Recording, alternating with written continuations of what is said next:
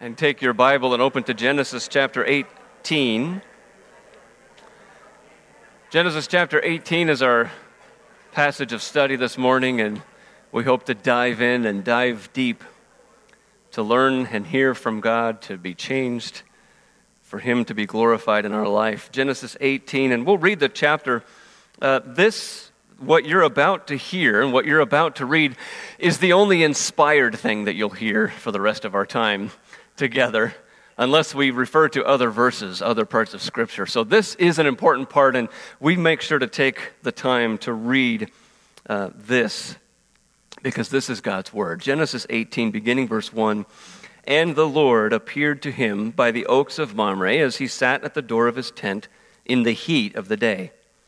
He lifted up his eyes and looked, and behold, 3 men were standing in front of him.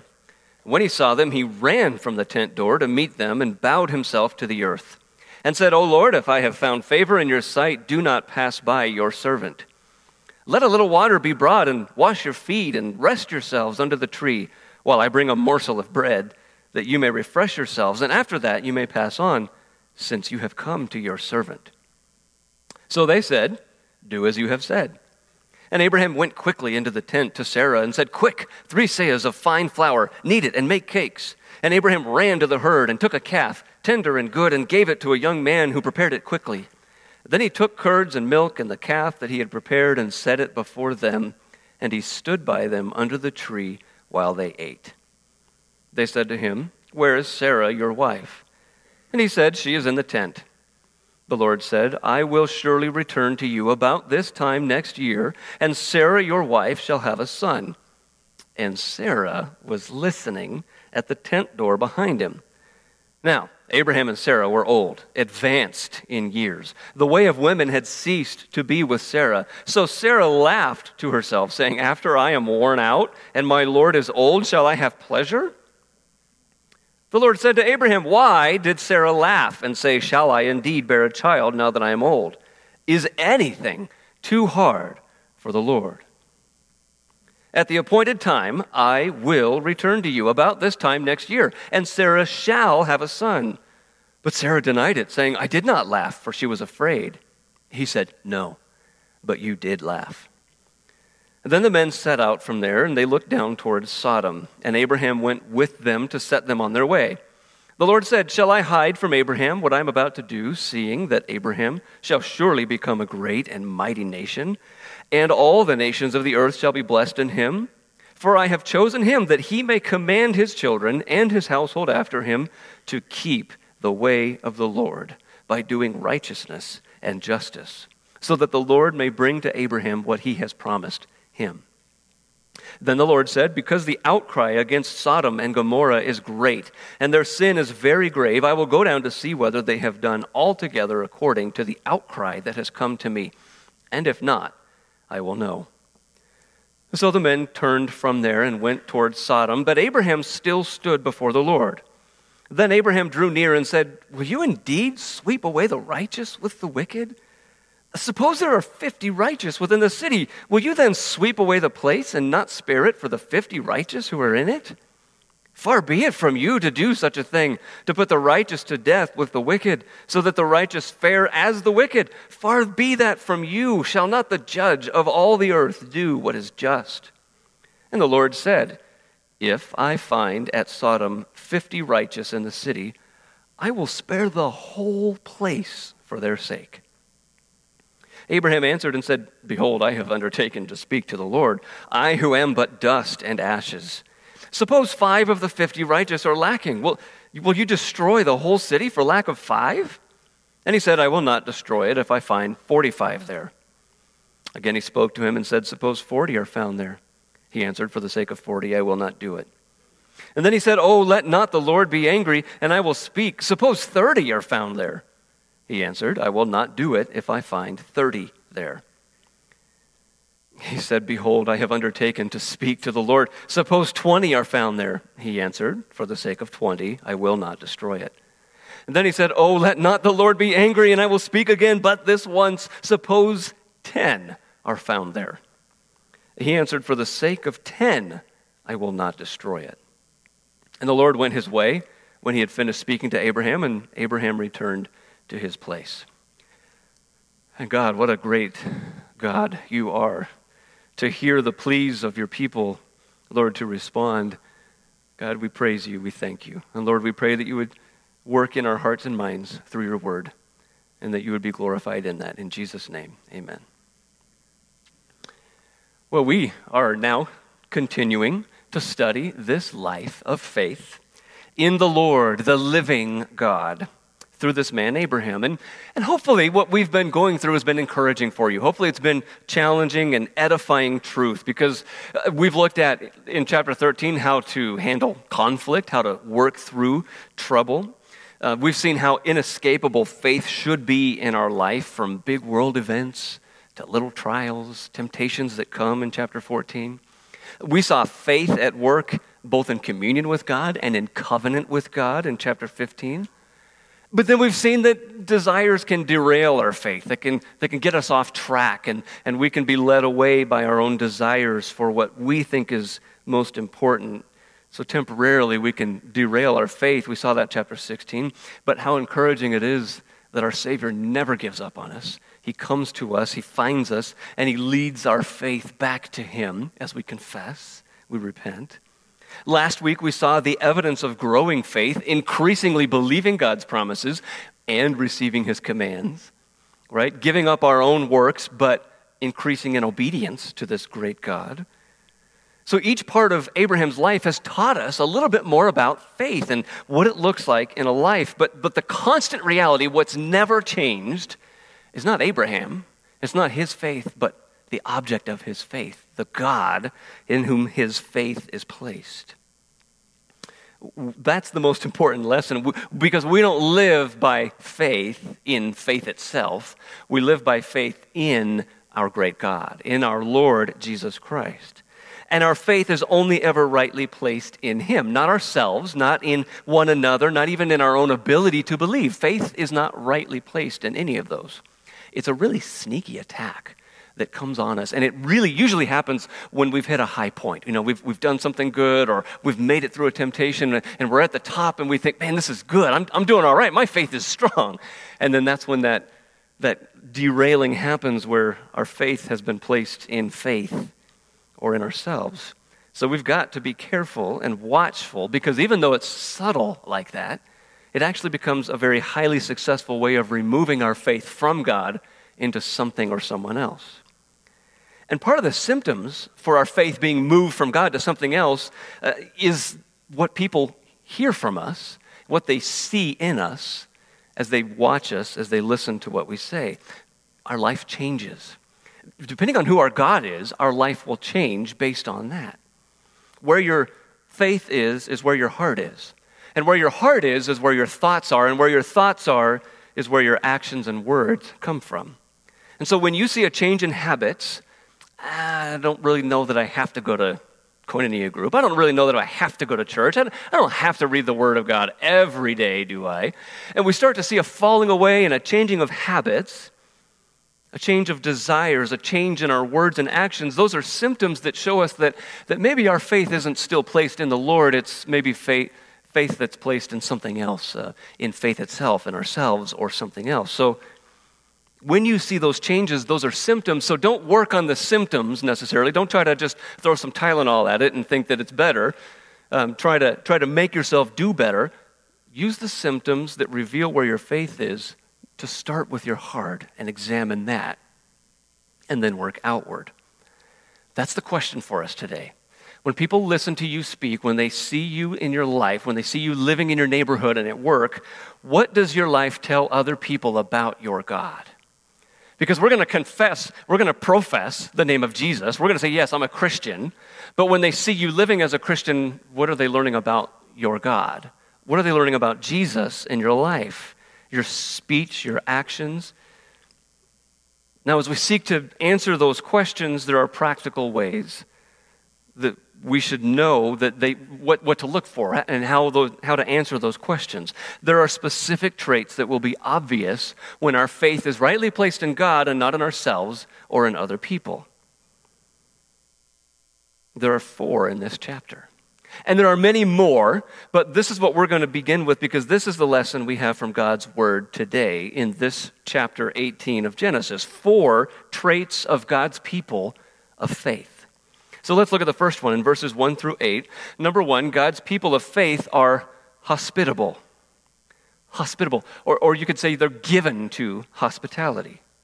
So Abraham is sitting in the heat of the day and he's at his tent, is in the shade underneath the tree, and behold, this is the expressive Hebrew language, boom, behold, there are men standing in front of him. And he said, whoa, where do these guys come from? So he says, my goodness, we've got people here. So he jumps up and he begins to be hospitable toward them. When Megan and I first got married, we lived on base, and there was a couple who made it a very regular habit to show up at the door with no notice, no warning, no phone call, and they would want to stand and they would want to talk for an hour or more. And it was a great thing that they wanted to do that, but as we started to catch on that this was going to happen at even the most inopportune times, we began to get a little less and less hospitable to that couple. Abraham didn't respond that way. He responded to these men who just showed up with no warning, no notice, with hospitality. And he didn't just say, I will be hospitable. He did it, right? He did it. They said, okay, do what you said you're going to do. Now, this takes place in a desert land. And everybody needs basic survival in the desert. So even if you're an enemy, what's expected in this culture is that if you're hungry, you're thirsty, you've been out in this wilderness, and you come to an enemy's tent, the enemy will still take you in, be hospitable to you, feed you, protect you. And the agreement was, let's not be enemies for this time. Let's just take care of this person. People are going to die out there in the wilderness. People shouldn't die of that. People can die if I kill them because they're my enemy. That's okay. When we're fighting over something, that's the culture, right? But nobody should be dying out there of thirst and hunger, so we take care of people. This is a hospitality culture. There's no hotels, there's no motels, there's no convenience stores. So when you come across a tent, they are expected to feed you. And people have gotten into that mindset so much that people are even known to announce when a meal is ready. Hey, neighbors, come on over. We've got some food here. Make yourselves at home. They've been known to go out and invite people into their homes to feed them. People saw guests as a gift given to them by God to be cared for. That's how they saw guests.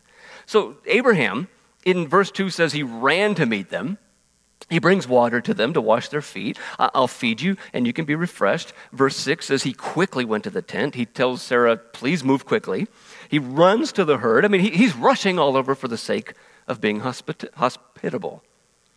But then he goes above and beyond, not just in the speed, but in the provisions themselves. He brings water, and that would be understood. And he says, I'll bring a morsel of bread. But what he brings is so much more than just a little morsel of bread. He says to Sarah, take 3 seahs of fine flour and make cakes. Now, we're talking, depending on the size of the loaves, between 12 and 20 loaves of bread for 3 men who have just come out of the middle of the desert. He has no idea where they've come from. So just an overflowing abundance of bread, and these are fine flour, bread cakes of bread. Water to drink would have been fine, but Abraham brings curds and milk. Verse 7 says he killed the prized calf, tender and good. So when a basic amount would have been fine, Abraham goes above and beyond. He brings so much more. Now people debate whether he knew this was the Lord himself at this time when he starts with the hospitality. But he doesn't seem like he knows who it is at the beginning. He catches on later on.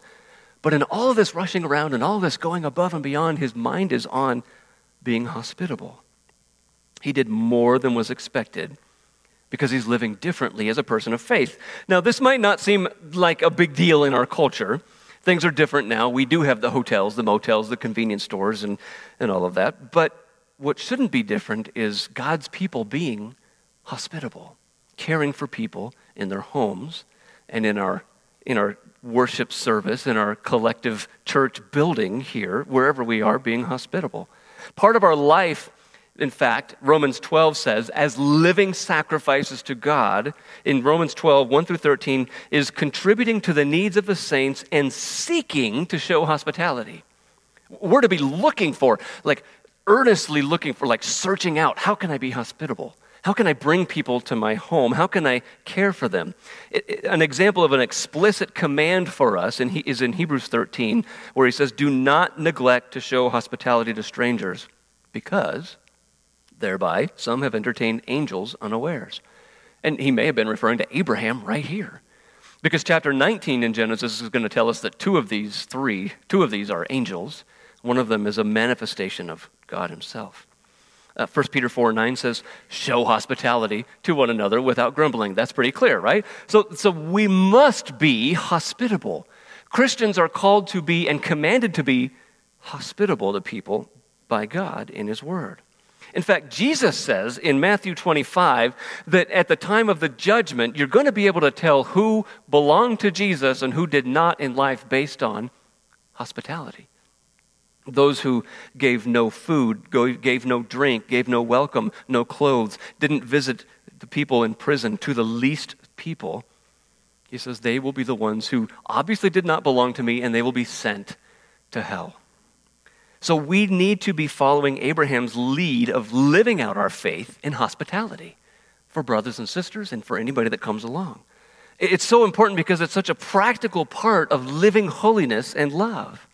It's how our love is known for one another. It's how our love is known for others. It's how our love for our God is understood when it's made real in our life.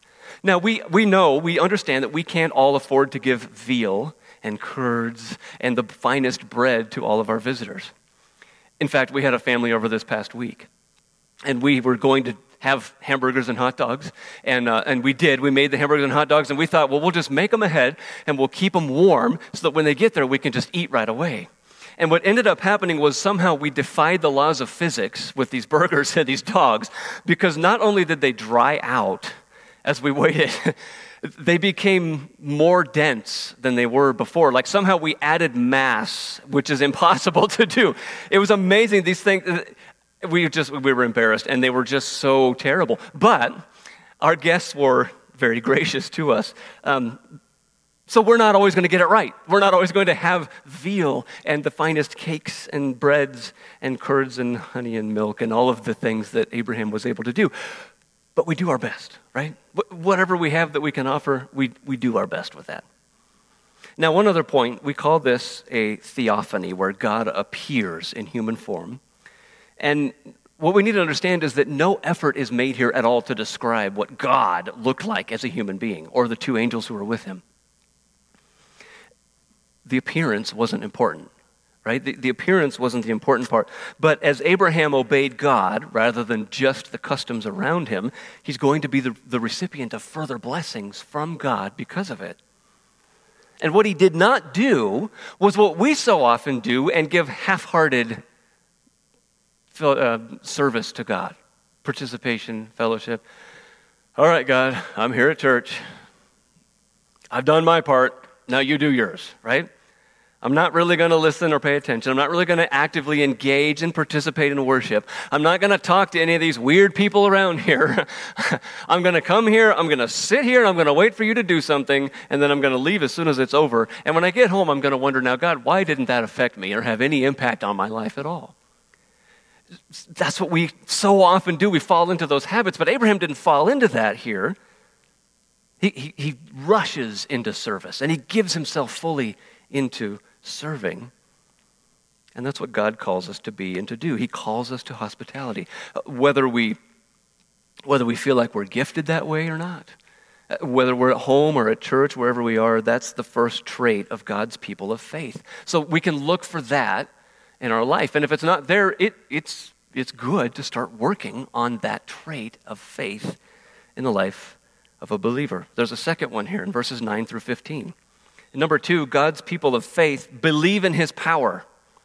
They believe in his power. Now, this may seem not as practical as the first one, but stick with us and we'll see how this becomes very practical. As these 3 men eat, they don't apparently waste any time whatsoever on small talk.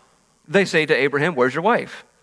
Now, it wasn't customary for women to eat with men at the time, so she wasn't expected to be there. But these visitors have a special kind of authority because of who they are, who they represent.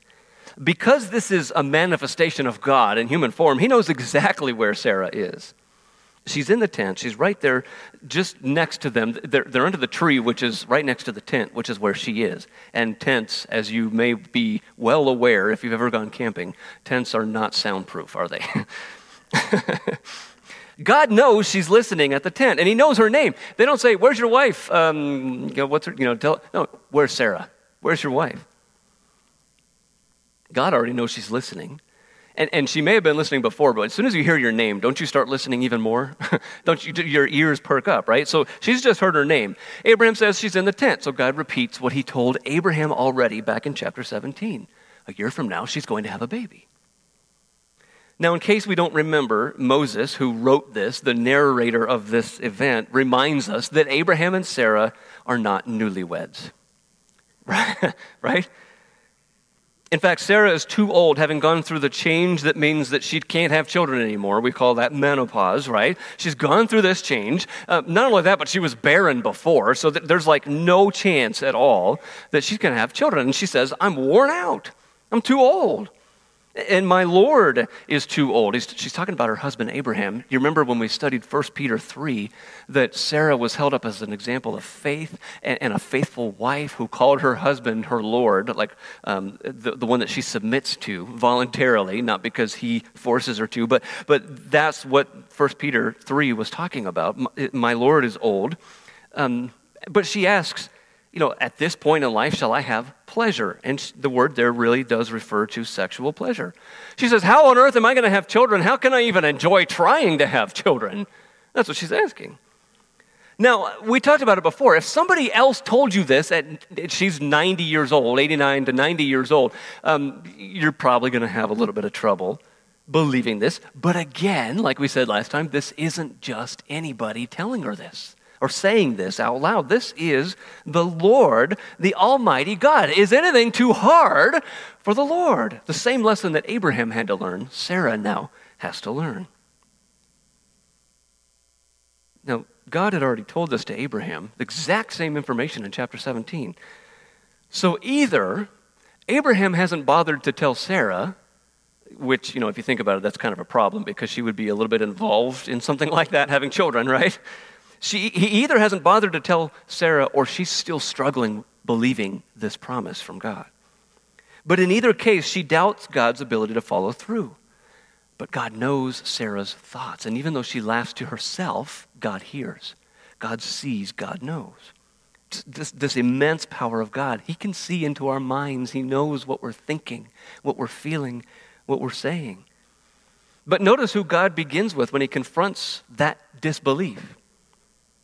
He goes to Abraham. And he asks Abraham, why did Sarah laugh? And this power of God, she's acting like this is the first time she's heard this. Really, Abraham should have been helping his wife with this promise of God. He should have been there taking a lead and caring for her. But God in his grace, his patient mercy, repeats his character and his promise. There's nothing that's too hard. The word is wonderful. There's nothing that's too wonderful for God. Like God thinks, oh, that would be really cool, but I just don't have the resources to do that. God, that's never happened for God. Now, if you'd just been caught by God in a sin of unbelief, you might become a little bit scared like Sarah does and try to deny it. I didn't laugh, right? That's what she says, and we do that with God. Well, I didn't mean to do that. I didn't do that. God says, no, what you just said is a lie, Sarah. You did laugh. Now, what we're seeing is how fear clouds our thinking. How on earth could you be afraid of this God and think, well, he's powerful enough to hear my thoughts, but I can convince him that he didn't actually hear what he thought he heard, right? I mean, fear gets in our way and it clouds our thoughts. It makes us think wrongly. It makes us act wrongly. You see it with Sarah, but you can see it in yourself as well. When you're afraid, when you feel fear, that's not the time to make decisions. That's not the time to make life-impacting, long-term decisions. Fear can be very helpful when there's a tiger running at you, right? Fear, be afraid, run, do something, do something to protect yourself. But other things that we fear that aren't immediate, that are more perceived than real, don't act on those fears. Don't think over and over again on those fears. Because fears cause us to think and act wrongly. Act in faith instead, but confess and believe the power of God. That's what God's teaching here. There's nothing too hard for me. Oh, you're right. But I'm still afraid. I'm afraid of this. I'm afraid of that. So I'm going to try to lie directly to God. No.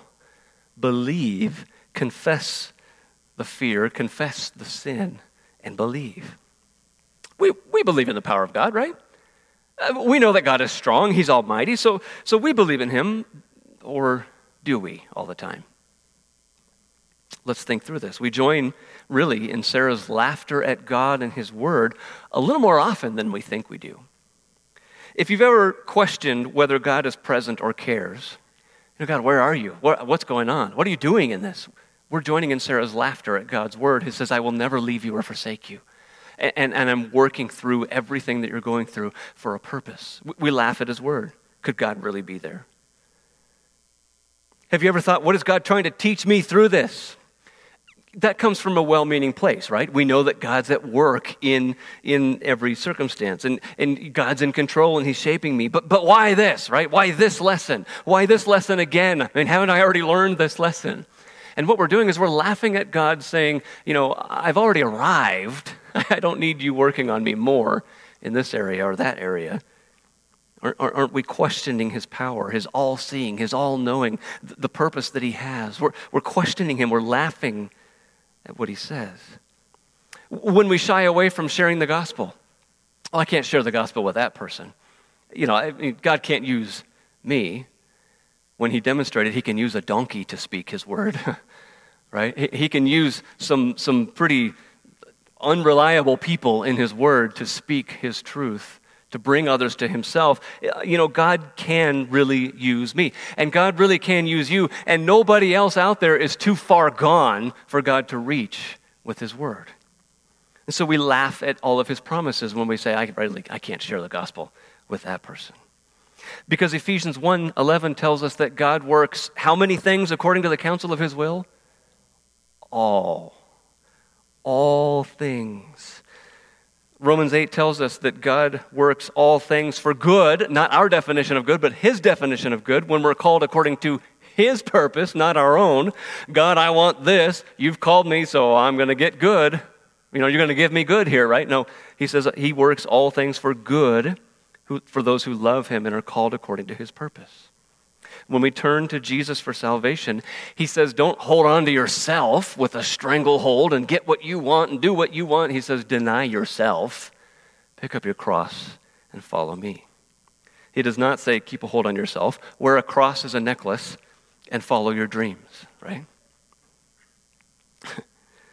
So listen, even when we go further, we take it a step further. When we turn to chemicals like pills or tobacco or alcohol or whatever it is, what we're saying to God is your power, your presence, God, is not enough, right? I need this substance to endure. I need this substance to get through. Or when we don't use chemicals, we use other tools like anxiety and worry. We're saying, God, I can't trust you.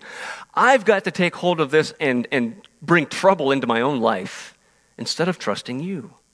I need to bring this suffering to be troubled with events that I can't control. And when we follow the world's advice to believe in ourselves, to strengthen our view of ourselves, convince yourself that you're strong enough and you're capable and you can handle it and you can do it, that you're independent, we're laughing at God's word that says, no, you can't, but I can.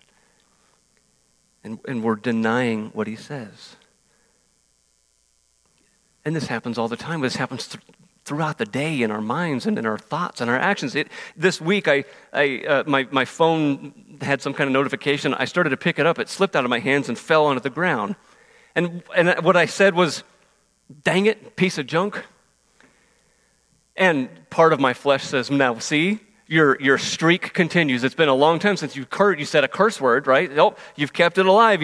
But what I thought about instead was, why did I get so upset when something didn't go my way? Something as small as a phone dropping on the ground. Is it really a piece of junk because it fell when it slipped out of my hands? Was it really a problem that happened? I mean, shouldn't I be grateful instead that God has made this world with gravity and it works reliably. It's an orderly planet that God has ordered and made, and everything works the way it's supposed to. Shouldn't I have been grateful instead of expecting God to do some kind of miracle so that my phone would just levitate there when I drop it and I could just, oh, thank you, Lord, and I could just go back on with my day? No, God works in many times predictable ways in this world, doesn't he? God's power works in great, big, magnificent ways, and God's work also happens and works always in teeny, tiny little ways as well. And we've talked about how God is sovereign over nations and kings, but he's also sovereign over the atoms that make up blades of grass and the rock that just flew up and cracked your brand new windshield. He's in control, and he knows, he can see and hear even the things that are happening in our minds as things happen. And in all of it, he's working to make us look to him more than this world for comfort, for hope, for love, for faith, for understanding. We need to believe in the almighty power of God. And we need to be working on this all the time because the world and our flesh are constantly struggling to pull us away from believing in the mighty power of God. So praise God for his grace through all of this. He never gives up on us. Even Hebrews 11 says that despite all of this, Sarah had faith. By faith, Sarah herself received power to conceive, even when she was past the age, since she considered him faithful who promised. See, her faith was in God, not in herself to do what she didn't think she could do. So we must be really believing in God's power. And by God's grace, we'll grow in that. There's a third trait. A third trait in verses 16 to 21, number 3, that God's people of faith keep his way. God teaches us that when we believe, we keep his way. And this is very practical for life. The 3 visitors have finished eating. So they set out, and Abraham, as this hospitable host, accompanies them for part of the way. And the Lord says he's going to reveal to Abraham what's about to happen. Why? Well, verse 18 says, because I made this covenant, you're going to bless all of the nations. And there's about to be one less nation on the planet, right? There's about to be one less. But 2, because I have chosen him. Now, if you have New King James or King James, it says, because I have known him. But every other translation that I looked at says, chosen him. And it's better translated, chosen. What is God's charge to Abraham? The reason that God chose him. Now, we're not forcing anything onto the text. It just says God chose him. Not because of Abraham or anything in him, but because now Abraham, as the chosen of God, is charged to do what? The responsibility to command or teach his children and his household to keep the way of the Lord. What is the way of the Lord in these verses in the context? Doing righteousness and justice. And in doing that, God will bring what he has promised him. Now, that doesn't mean the covenant somehow suddenly becomes conditional. It's still a unilateral covenant. God says, I'm going to do this. He says, but now that I'm going to bring this to you when you obey doing my way, keeping my way of righteousness and justice. Because we can get in God's way. We can mess things up for ourselves. We'll never be able to stop God's plan. We've established that, and we continue to see that through the Scriptures. But sometimes we can take ourselves out of his blessing, and we can get ourselves out of God's way. So simply, Abraham is called here to keep God's way and teach it. And his way is righteousness and justice. So what's righteousness? Well, it's doing right. It's objectively, morally, truthfully, in every way, all of the time, acting and doing what's right. That's God's way. That's supposed to be our way. And that should be what we're teaching the next generation. Now, we know we can't be perfect at that. We talked about how it was faith that God uses to account to us righteousness, to see us as righteous. But then he also begins to work that out practically in our lives. That's true of us. So we're keeping ourselves in God's way by his power, by his work in us. We're keeping righteousness. And then justice is deciding justly and fairly. There's no favoritism for or prejudice against any person. It's all, the scales are equal. They're balanced. The standard of measurement is fair and consistent. And what comes about through justice is righteousness. And so that is the way of God. Ezra 9:15, you have it in your notes. O Lord, the God of Israel, you are just. You have Psalm 11:7 in your notes. The Lord is righteous. He loves righteous deeds. God is just and he is righteous. And that's what God says about himself. It's going to be proven in the next section. When we don't see righteousness and justice happening in our life, when we don't see a care or a concern for it, then we should rightly question, God, am I walking in your way? God, is my faith placed rightly in you, or have I gotten off track? When we're not teaching justice and righteousness, when we're not showing others what that looks like, and we're not telling them that this is what righteousness is, and this is what justice is, and this is where it's found, and how we can walk in. When we're not doing that, then we also should again be questioning, God, has my faith gotten off track? Have I ever really had faith in you? Because again, the God that you serve is the God that you'll start to look like. And this God is a God of justice and a God of righteousness. So much of the church has rejected God's word for children. How to care for children, how to discipline children, how to love them and bring them up in the ways of the Lord. So much of the church has rejected God's way for how to help people struggling with life. Please just go out there and find help, and then when you get better, then you can come on back, and then we'll all just be smiling and happy all the time. We need to understand that we're to be teaching, that we're to be using God's word, his way, for his will, for his purpose to be brought about. Now again, we said that this is what's said, this is what's spoken about God, that he's a God of justice and righteousness. That's his way. The rest of this paragraph and the next section are going to prove that to us. We're going to see that in God. And he goes to great lengths to demonstrate that, because like we said before, the three men weren't described on their appearance, how they dressed, but the truth of who God is important, and that's what's going to be described here. So in verse 20, the Lord said, the outcry of Sodom and Gomorrah is great, and their sin is very grave. So again, against the standard of justice, people are not finding justice, and there's no righteousness, and they're crying out. Things aren't fair. Things aren't right. People are sinning, and they're getting away with it, and people are getting hurt by sin. The culture is being ripped apart. Families are being destroyed. There's blood in the streets, and it's all crying out to God for justice. Sounds a little bit familiar in our culture. God has heard it. And against the standard of righteousness, God's holiness, their sin is very grave. And Lord willing, next week, we'll come face to face with it in the next chapter and in some other parts of Scripture that explain it to us. But something's got to be done. If God is a God of justice, somebody's got to do something. Punishment must come. But God says in verse 21, I'm going to verify it first. Now, we know that God knows already, right? I mean, everybody knows that this is a wicked place. Abraham knows it. Lot knows it. I mean, the people know it. Everybody knows it. But God is going to make the effort here to demonstrate that there was going to be nothing unfair with God. I'm not going to take hearsay. I'm not going to take secondhand knowledge. There's not going to be anything unfair. God will make every person stand before him in their own merits, what they have done. And that's a scary place to be. Because we want Jesus' works and his righteousness in our place when we stand before God, but these people won't have that. So he says, I'm going to go see for myself. Again, he already knows, but he's making this effort to show us he's a God of justice. And it's similar to the language that he used with the Tower of Babel. I'm going to go down and see for myself. And God doesn't say, should I hide from Abraham that I'm going to just destroy all of them and wipe them off the face of the earth?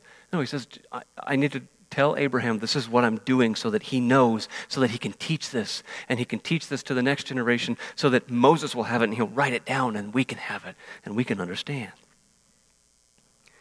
Now, since everybody knows the truth, and that sentence of destruction and death and punishment and judgment is coming, Abraham understands that, he's going to start pleading with God. So God's people of faith are known by these first three traits: hospitality, belief in his power, keeping his way. We will be known by those ways because he's our God. But there's a fourth, and this is so missing in so much of the church also. In number 4, verses 22 to 33, we're going to see that God's people of faith intercede. intercede. We see a lot of a different approach here. God tells Abraham, this is what's going to happen. Abraham knows that they're going to be destroyed. And instead of going, yes, finally, about time. Those wicked people really deserve it. God, let them have it. That's what so many people do when we learn about the end times. God, yes, come on back and get them and fix all that stuff. But Abraham doesn't do that.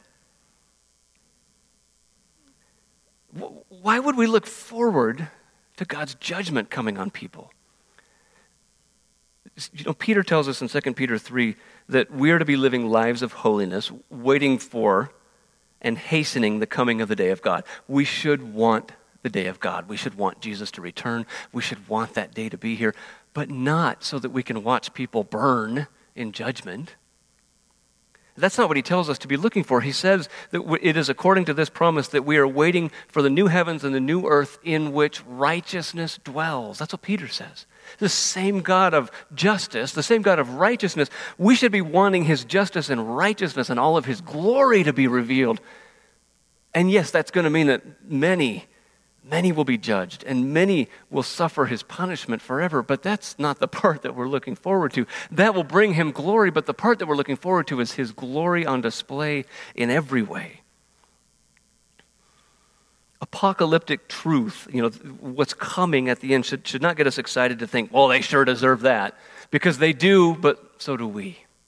And it's only by God's grace that we're not going to get what we deserve.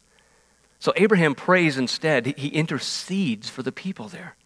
He intercedes for the righteous. We call this intercession. Prayer to God for somebody else is intercession. It's interceding. And it's so important for Christians. Again, this is something that we're commanded. Ephesians 6:18 says, after the imagery of the full armor of God and putting it all on and standing firm and standing fast, he says, in every piece, in every way, put it on, praying at all times in the Spirit with all prayer and supplication. He says, to that end, keep alert with all perseverance, making supplication for all the saints. Now, supplication is asking God for something, but when we're asking God for the saints, for other people, that's also called intercession. We're told to do this. That's a standard for all of us. Are you praying for the person that's sitting next to you, or the person at the end of your row, or the person on the other side of the room? Are you praying for these people? We can and we need to be interceding for others. Paul said in Romans 10:1, his heart's desire and prayer was for those in Israel to be saved. He was praying for salvation for other people. Jesus commands us, Matthew 5:44, love your enemies, pray for those who persecute you. Now, if we're to be praying for those who are persecuting us, shouldn't we also be praying for those who aren't? Abraham pleads for God for the righteous in Sodom. Now, let's look at his intercession. We'll learn from these quickly the essential parts of intercession, how Abraham lifts up this intercession to God. The first one that we see is in verses 23 and 25. Faith-filled intercession is based on who God is. It's based on who God is. Not who the other person is. God, I pray for this person because they deserve for you to, whatever it is, right? God, I pray for this person because they're so important to me. They can be, they should be important to us, but that's not the basis. The appeal that Abraham has here is not that the righteous people deserve this, but God, you're the righteous judge. You wouldn't do that, would you? You wouldn't wipe out the righteous with the unrighteous in the same way. And God agrees. No, I won't do that. I won't do that. For the sake of 50 righteous, I won't wipe out even all. Now, there could have been tens of thousands of people in the area. Out of tens of thousands of people, just 50 righteous. God says, no, I'll spare the whole thing for the sake of 50. Now, keep in mind, this is explicit judgment for sin. This isn't just natural disaster that happens to both believers and unbelievers. We know that happens. But when it's explicit judgment for sin, God says, no, I'm not going to do that with the righteous and the unrighteous. Now, that should give us hope, brothers and sisters, about the tribulation that's coming when God's wrath is poured out for sin on the world, that believers are not going to have to be there. Because God says, no, I won't do that. I won't make believers, the righteous, suffer the same way that unrighteous people will. But the intercession here is not based on them or on Abraham. It's based on God. So when I'm interceding for somebody. My prayer might sound more like, God, I ask that you would work in this person's life mightily and powerfully as only you can, as the El Shaddai, Almighty God. I ask, God, that you draw him to yourself in repentance and faith because you're the only Savior of mankind. See how this is based on who God is, and I'm praying, God, based on who you are. I ask that you would save this person so that you would be praised and glorified and exalted to take an unworthy sinner and turn him into a saint. It's a prayer that we can pray and intercede for other people based on who God is. It's not, please save her because I just don't know what I would do. That's not the basis. It's the basis of who God is. Lord God, I pray that you as the great physician, when we have people that are sick and that are needy, we pray that you, the only perfect healer, would heal her body. God, use medicine, use doctors, use the treatments, or just heal her. We ask and we pray that you would be praised. And Father, if it's not your will to heal, we pray that your name would still be praised and thanked and worshiped as the perfect Father. See, those are ways that we can be praying and interceding for people based on the character of God. It's obvious that we care for people when we're praying for them and when we lift them up to our God who hears and who knows. Number 2, intercession is faith-filled intercession arises from our humility. In verse 27, Abraham says, I who am but dust and ashes.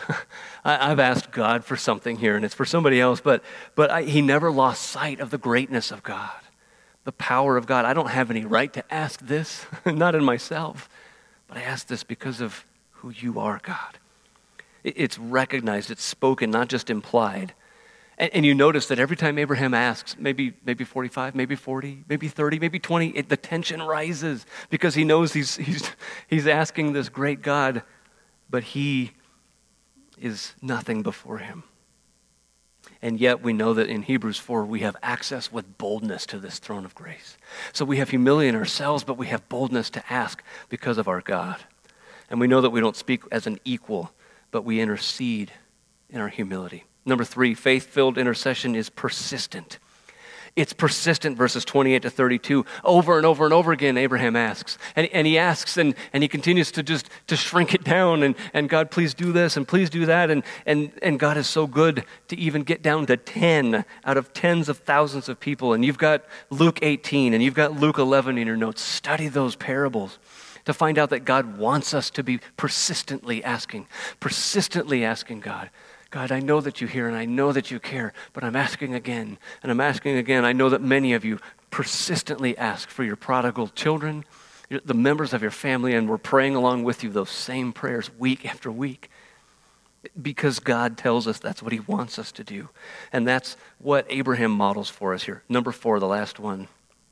In verse 33, faith-filled intercession accepts both the answer and the result. Both the answer and the result. You say, what does that mean? Isn't that the same thing? In this case, it wasn't. God's answer to Abraham is yes. Yes, I will spare. Yes, if that is true, I will spare. But then we know, before we even start studying next week, we know that the result becomes no, I will not spare. His answer was, yes, I will spare if this is true, but it's not. And then the result becomes not what Abraham wanted. And so in our prayers, as we're interceding, all the praise still goes to God. And the way that he answers the prayer is uniquely powerful, it's uniquely good, and it's all for his praise. We may not get the result that we hope for, but God's working his will through it. Now, the time to stop praying incessantly, as we know, is when he gives us an answer, even when that answer is no, like when Paul had in 2 Corinthians 12, right? I had this thorn in the flesh, and I prayed, God, please remove it, please remove it, please remove it. God said no, and then he stopped praying about that. He stopped praying about that, but he kept praying for other people. God will always do what is righteous and just. So our application, seek faithful growth in these 4 traits. Seek faithful growth in these 4 traits. Now, as we said, don't just start on the outside, the symptoms, and start trying to work that way. You might be able to fool some people for a time, but you'll never be able to fool God. He knows what's happening in your mind and your heart. He knows if it's real. So begin in the heart, but then the practical outworking of this is these 4 traits as a beginning. And there's much more, but he will bring it all to pass. He will make it all true in our lives as we seek him and as we grow in him. Father, we thank you that that is true, that you are so powerful. God, you're so much bigger than we can even imagine. And yet in your greatness, Lord, in your transcendence, Lord, you still condescend to us. Lord, you come down to our level and you speak to us, Father. You know how many hairs are on our head. God, you know when sparrows fall. Father, you've told us that we are more important to you than those sparrows. God, I pray that we would take your promises at their face value. Lord, that they would be real and true to us. Father, that we'd live those out, that we would increase in this faith because you are the faithful one. You are the powerful one. You're the good one. Lord, there's so much about you. I pray that we would study, that we would learn, that we'd grow. God, that you would change us because of that. Lord, that we'd not just get smarter, Lord, but that we'd grow in holiness and love, and that the name of Jesus would be exalted and praised. Thank you for him, our Savior.